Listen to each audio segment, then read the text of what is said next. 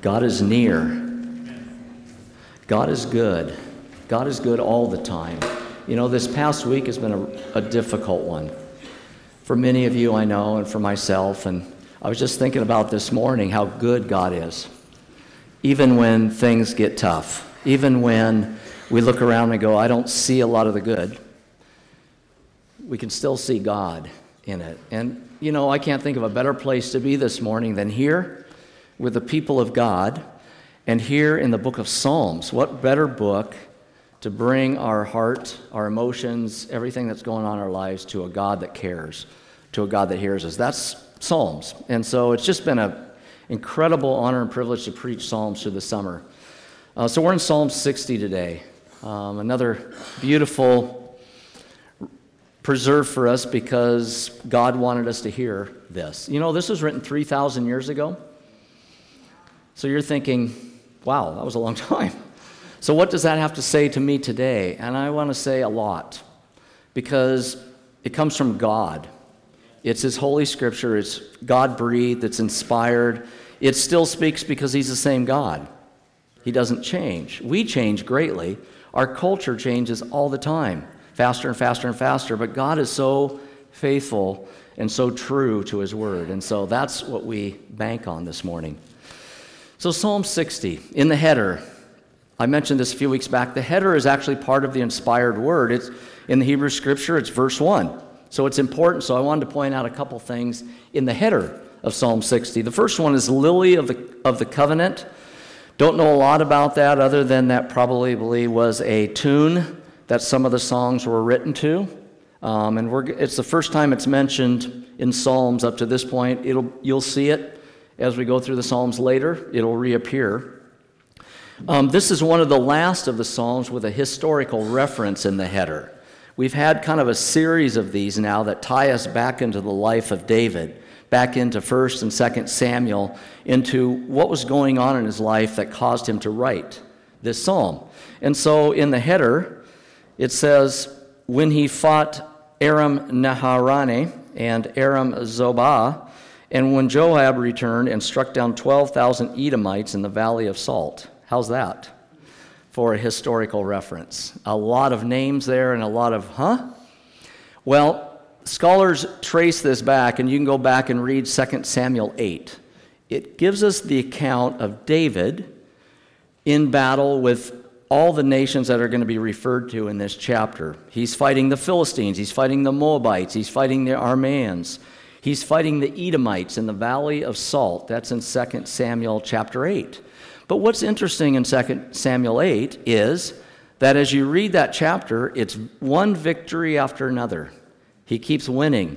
In fact, as he wins, people are bringing him gold and silver and items that he would later put into the temple of Jerusalem of his God.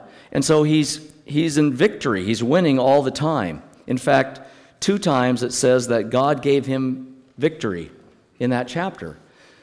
What's interesting to me is that chapter 60 of Psalms is about defeat.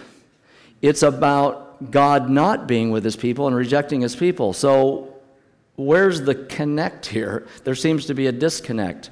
And a lot of Bible scholars think that while he was fighting up north, in the Aramean area up north, that the Edomites from the south and the east came in the back door and won a major victory against David and his armies.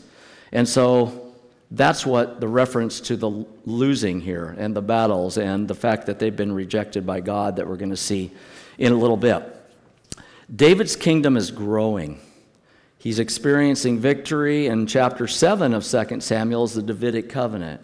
It's an unconditional covenant that God made with David, and he said, David, the Messiah is going to come through your line. Your kingdom will never end. So when Jesus came as the Messiah, he referred to himself often as the Son of David. That's the promise. Your reign will never end, David. This is all this victory, all this blessing that's going on in his life. His kingdom is advancing, but not without difficulty. You know, it's kind of like our life. There's good times where things seem to be rolling along, and we are good with God, and everything is making sense, and we are winning battles. And then there's the rest of it, where Nothing is going right. Everything we do is a mistake, and we're experiencing failure greatly. There's this illustration about John MacArthur that I wanted to read. It says, John MacArthur, who has a solid worldwide ministry, tells the story of what is known at Grace Community Church as Black Tuesday. How's that? It was 7 or 8 years into MacArthur's ministry, and he walked into a staff meeting one Tuesday morning and said, I want to tell you guys how much I love you, how much I appreciate you. I want to thank you for your friendship. Things are going well, right? One staff member, speaking for all, replied, if you think we're your friends, you've got another thing coming. A mutiny broke out in the church at that moment. If we look at John MacArthur's ministry, which is still going on, it's done well through the years, we might be tempted to think that his church has always gone from success to success with no setbacks. But that is not the whole picture. In David's life, there were victories, great victories, but it wasn't without setbacks. It wasn't without failure. You know, peaks and valleys are just a part of our life. In fact, we can learn more, I believe, in the valleys than we do in the peak seasons. In the failures, in the disappointments, in the down times, I believe it's really there that we can learn the most if we're patient with it and we allow God to speak to us. This is a communal lament psalm. In the past few psalms we've been doing, it's been about David's life and where he's at. God, they're out to get me. I need help. Help me. What we're going to see in chapter 60, it's we, it's us, it's the community of Israel. It's your people, God. We're in this together. We're all in trouble. We all need help. So it's a very communal lament psalm. And what we're going to see, the main point is even in times of defeat, even in times when we feel like God has abandoned us, we can be confident in God's unfailing love for us. So let's look at Psalm 60 today. I'm going to read the first 3 verses to start. You have rejected us, God, and burst upon us. You have been angry. Now restore us. You have shaken the land and torn it open. Mend its fractures, for it is quaking. You have shown your people desperate times. You have given us wine that makes us stagger. Wow. There's 7 verbs, 7 things, 7 actions of God that David points out and says, God, things aren't going well right now. And here's the list of the 7. In verse 1, you've rejected us, God. Defeat is, it's one thing to lose in war, but to be rejected by God, that's a whole nother thing. One of the things I appreciate about the book of Psalms is that David is honest about how he feels in those times of when he feels like God has deserted him. Look at Psalm 10:1. Here's what it says in David's heart. He says, why, Lord, do you stand far off? Why do you hide yourself in times of trouble? Where are you, God? It doesn't feel like you're here. I feel like I've been abandoned. God, you've rejected us. God, you've burst upon us, there in verse 1. It feels like we're battling God, not just the Moabites, the Philistines, and all those other ites. It's like we're in battle against God himself. It's like God has declared war on us. You've burst out on us, God. You've been angry, there at the end of verse 1. We're experiencing your wrath. And trust me, that's not a place where you want to be. Experiencing God's anger. David says, that's where we are, God. He says in verse 2, you've shaken the land. Everything we thought was secure has just been shook. Have you ever been in an earthquake? I have a couple times in my life. I have faint recollections of one when I was up in Washington State as a child. And all I can remember is looking out the window and seeing the earth move like waves. It freaked me out. Even though I was in the house, by the way, I was running from the house to the outside, but as I was in the house, I was thinking, there's no security here. That's what earthquakes do.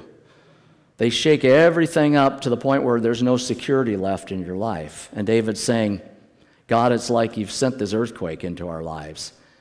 What we thought was solid and sure is pretty shaky right now, and we're looking to you for some help. You've torn the land open, God.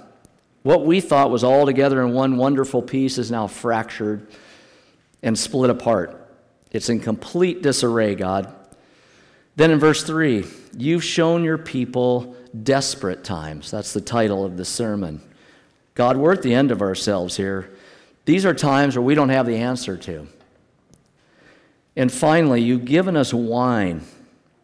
Not good wine that we're savoring and enjoying over a good meal. No, this is wine that makes us stagger. We're drunk. We're confused, we're disoriented, we're lacking the mental capacity to think clearly, God. We are in desperate times.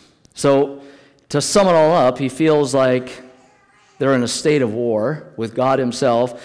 Feel like there's this earthquake that's just taken everything in their life and just scattered it, put it into disarray, and then they're in this state of drunkenness and confusion.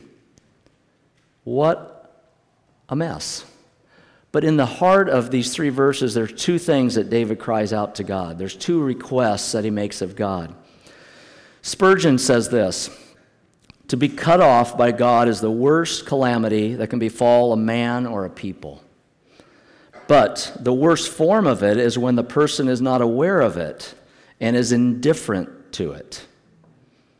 The divine desertion causes mourning and repentance. When the divine desertion causes mourning and repentance, it will be partial and temporary. It's one thing to feel like you're cut off from God. It's another thing to be oblivious to it and not care. And it's when those moments cause you to go, what's going on here? Something's not right. And to look to God and turn and to repent. That's where the change happens. David assumes responsibility on behalf of his people. We, God, have caused this. He acknowledges accountability before God. We stand before you. And he responds with humility and repentance.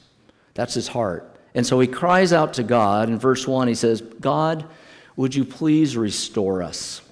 Please restore us, God. He appeals to God to restore his favor and his blessing back to his people. He says, God, restore that relationship. We're cut off from you, and we need that relationship with you. Here's a truth, I think, that's important for us to grasp today. What God has done in judgment or discipline in our lives, he can restore in love and mercy. There's a great passage in Hebrews 12 that talks about the discipline that God brings into our life. We're his kids. He disciplines his kids sometimes, but it's a good thing. God is good, right? But here's what it says in Hebrews 12, 5-7. Have you completely forgotten this word of encouragement that addresses you as a father addresses his son? It says, my son, do not make light of the Lord's discipline. It's a big deal. Don't ignore it. Don't say it's whatever. Pay attention. Do not lose heart either on the other side of that when he rebukes you. Because the Lord disciplines the one he loves. He chastens everyone he accepts as his son. If you're his kid, he loves you. He's going to discipline you. It's a good thing. Endure hardship as discipline. God is treating you as his children. For what children package disciplining them. As parents, we know that. We love our kids. We know that our job is to train them up right, steer them in the right direction, discipline them. And sometimes it's hard, and we don't want to do it, but we need to do it because we love them. It's for their good. As a child, we need to understand that there's a reason for this. My parents do love me, and they are looking out for my good here. You know, God plows and weeds his garden, but the rest of the world is left to grow wild. Think about that. He's plowing, he's weeding us. It's not comfortable at times.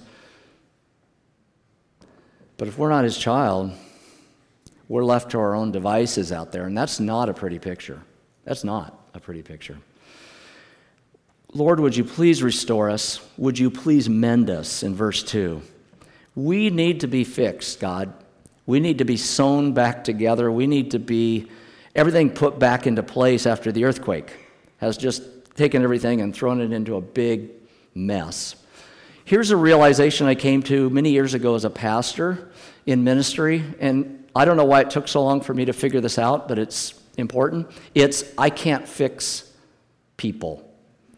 I can't even fix myself. Why would I think I could fix anybody else?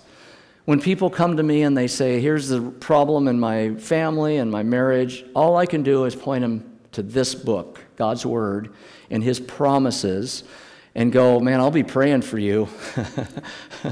I can't fix you. I can't. But God can. God is a God who can mend. God is a God who can fix, even in the worst of situations. Verses 4 to 5, there's a hopeful reminder. He's going to point out two things about God. Look what he says in verse 4 and 5. But for those who fear you, you have raised a banner to be unfurled against the bow. Save us and help us with your right hand, that those you love may be delivered. Two things he points out, a hopeful reminder. Things are in desperate times, but God, there's two things that I'm going to remember here. Number one, you have raised up a banner. What is that referring to? What is the banner all about? You know, yesterday was kind of the unofficial kickoff to the college football season. Yes. Some of you are with me. Some of you are going, I don't care. Some of you are going, oh no. It's going to be extended moments of Saturdays of watching, mindless football. I'm excited. And one of the things I love about college football is everything. But part of it is just the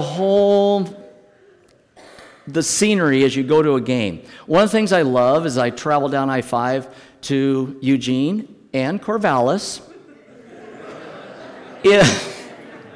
Is people have banners hanging out their car windows. You know what I'm talking about. They are rallying to a banner. They are excited. They're going to battle in their minds, and they're rallying around a banner, and they're waving the banner, right? And then you get to the stadium, and there's the cheerleaders, and they have these huge banners with the emblem of the team on it. And they're waving that thing. They're running through the field. It's just this huge, beautiful picture of raising this banner. What does that mean? It means it's a rallying point. We're in a battle, but there's a place I go where we come together, where we're going to do battle, and we're confident here. God says, I am that banner. I have raised a banner in the middle of the battle. I've raised a banner in the middle of the mess here that you need to rally around.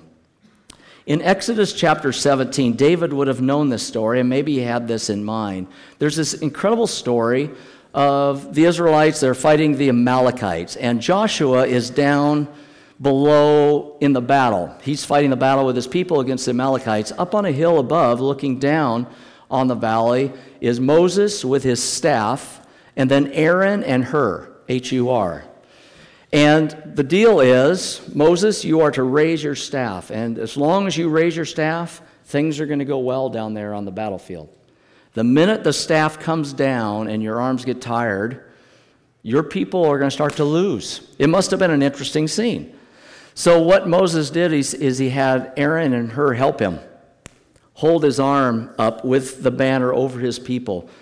There was a banner above them that they could look to and rally around.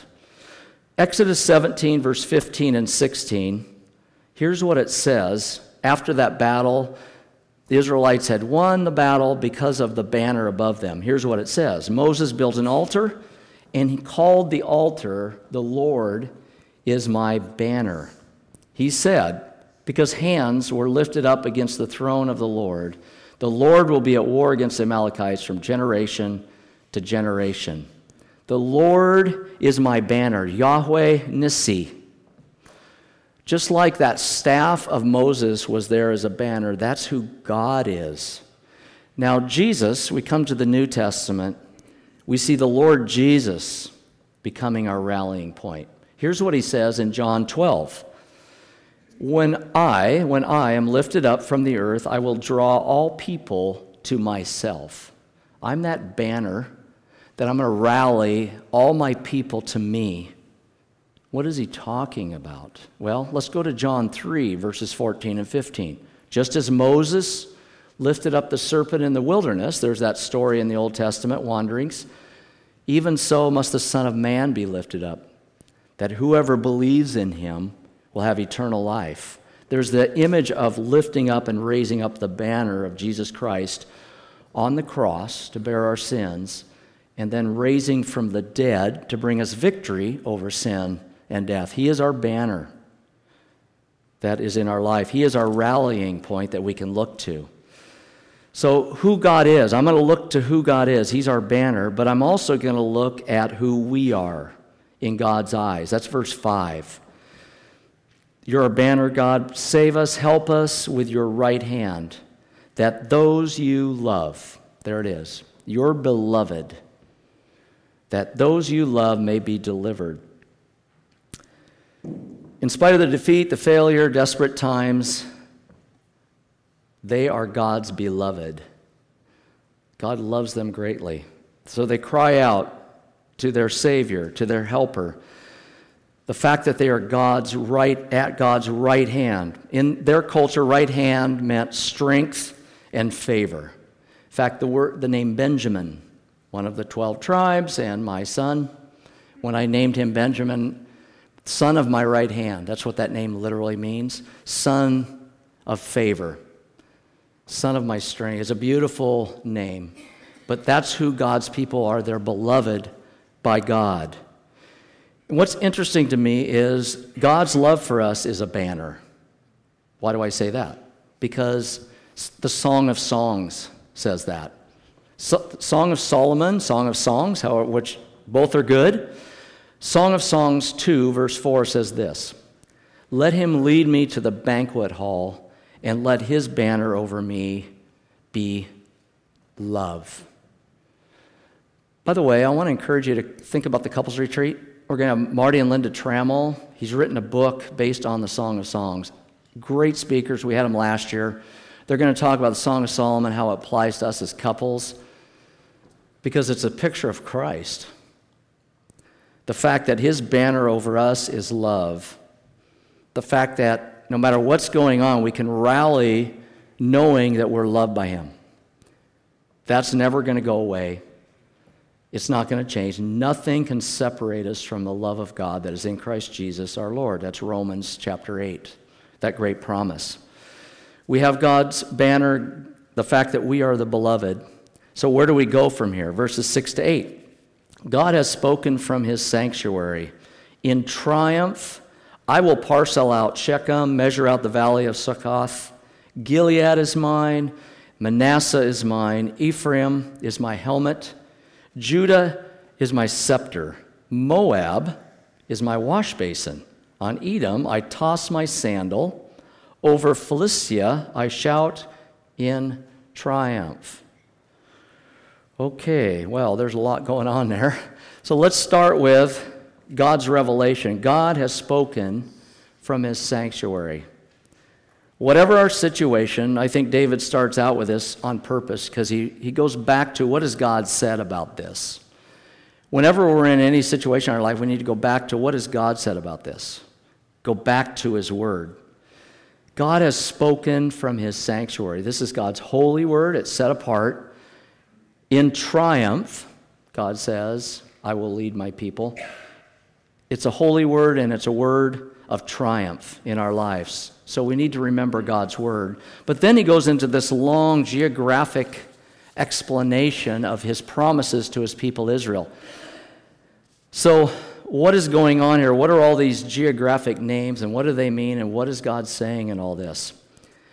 Here's kind of what he's saying. And one of the commentaries had this quote, it's no longer a matter of rivals fighting for possession of land, but the Lord of the manor parceling out his lands and employments exactly as it suits him. This is God, who owns everything anyway, saying, I'm going to give you this. So I had to go get a map, because all these names are places. So here they are. So I'll just kind of go through them one at a time. The first two, on numbers 1 and 2 up on the map, Shechem and the valley of Succoth. It's interesting that it's the first area that Jacob returned to as he came back from his years with Laban. Now, we've been talking about Genesis downstairs.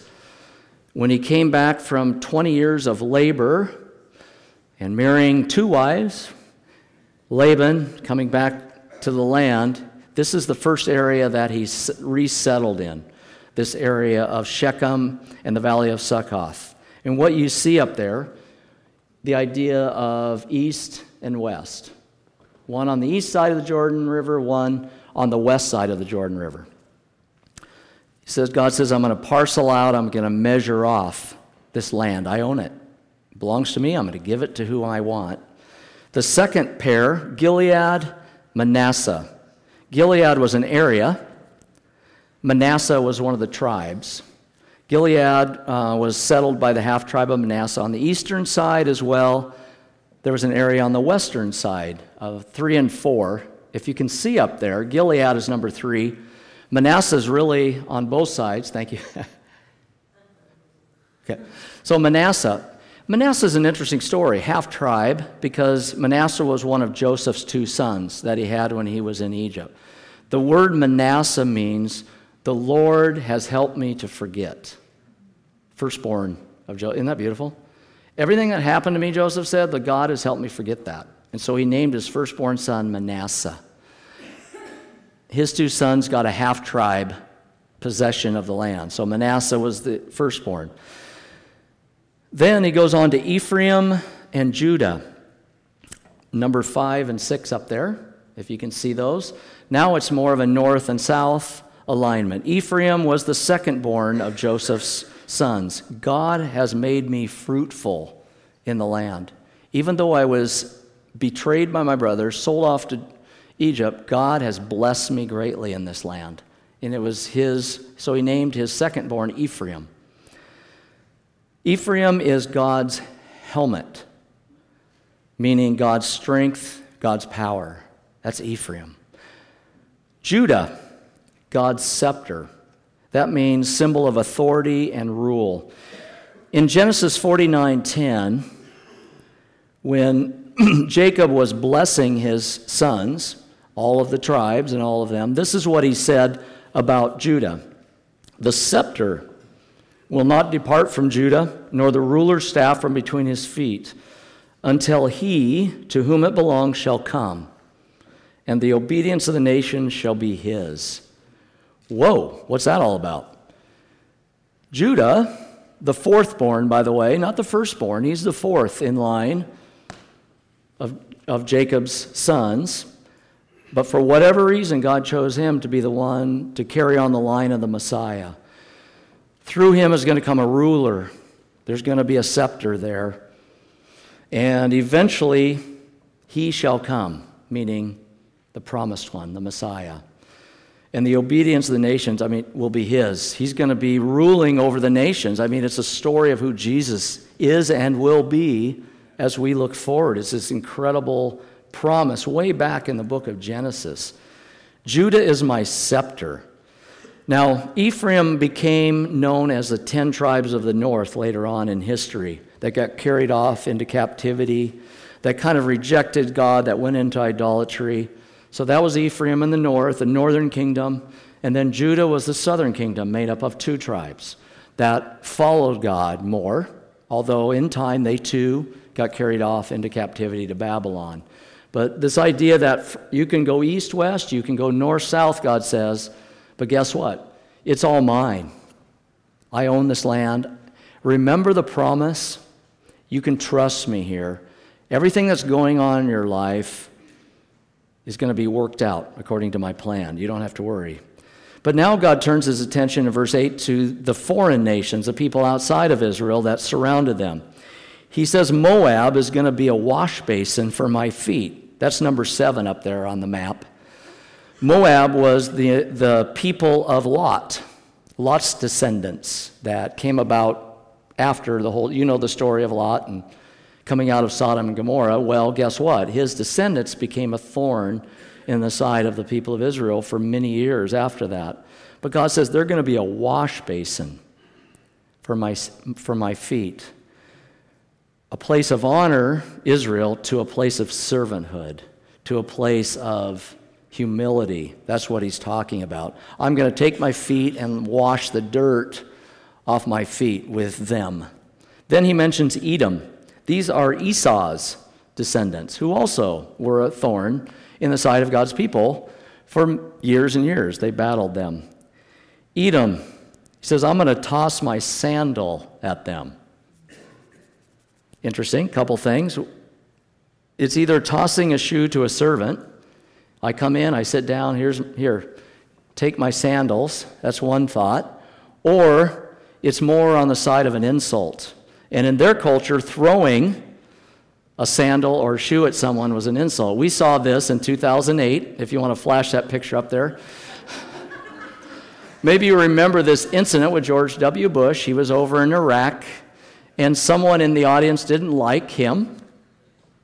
So in their culture, one of the ways to display that in very evident tones, he didn't throw just one shoe, he threw both at George W. Bush, and George was able to dodge both of them. This is one in midair here as he was getting out of the way, and so I just had to shoot that up there.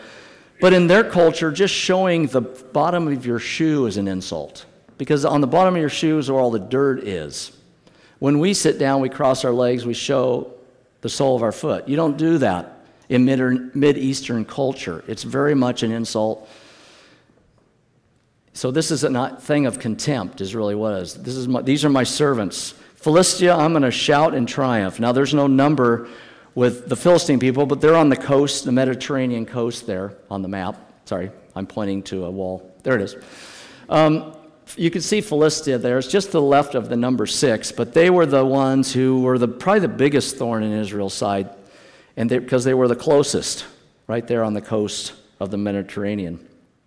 So what is the hope for the mission is God's word and God's promise to his people. But what is the help? Verse 9 to 12, as we finish it up. Who will bring me to the fortified city? Who will lead me to Edom? Is it not you, God, you who have now rejected us, no longer go out with our armies? Give us aid against the enemy, for human help is worthless. With God, we will gain the victory, and he will trample down our enemies. He mentions this fortified city. A lot of Bible scholars believe he may be referring to Petra, which would have been in that region, that area, which is now in present-day Jordan, but was in Edom back then. It was very fortified. God, who's going to give us the victory? Because you've left us, you've deserted us. It's still there. It's kind of lingering, that hurt. There's a choice that David needs to make. He can either depend on himself or alliances with others, or he can depend on God. Which direction is he going to go? Because he says in there, verse 11, human help is worthless. And I think that's just a reminder to us, if we're relying on people or ourselves to get things accomplished in this life, guess what? It's worthless.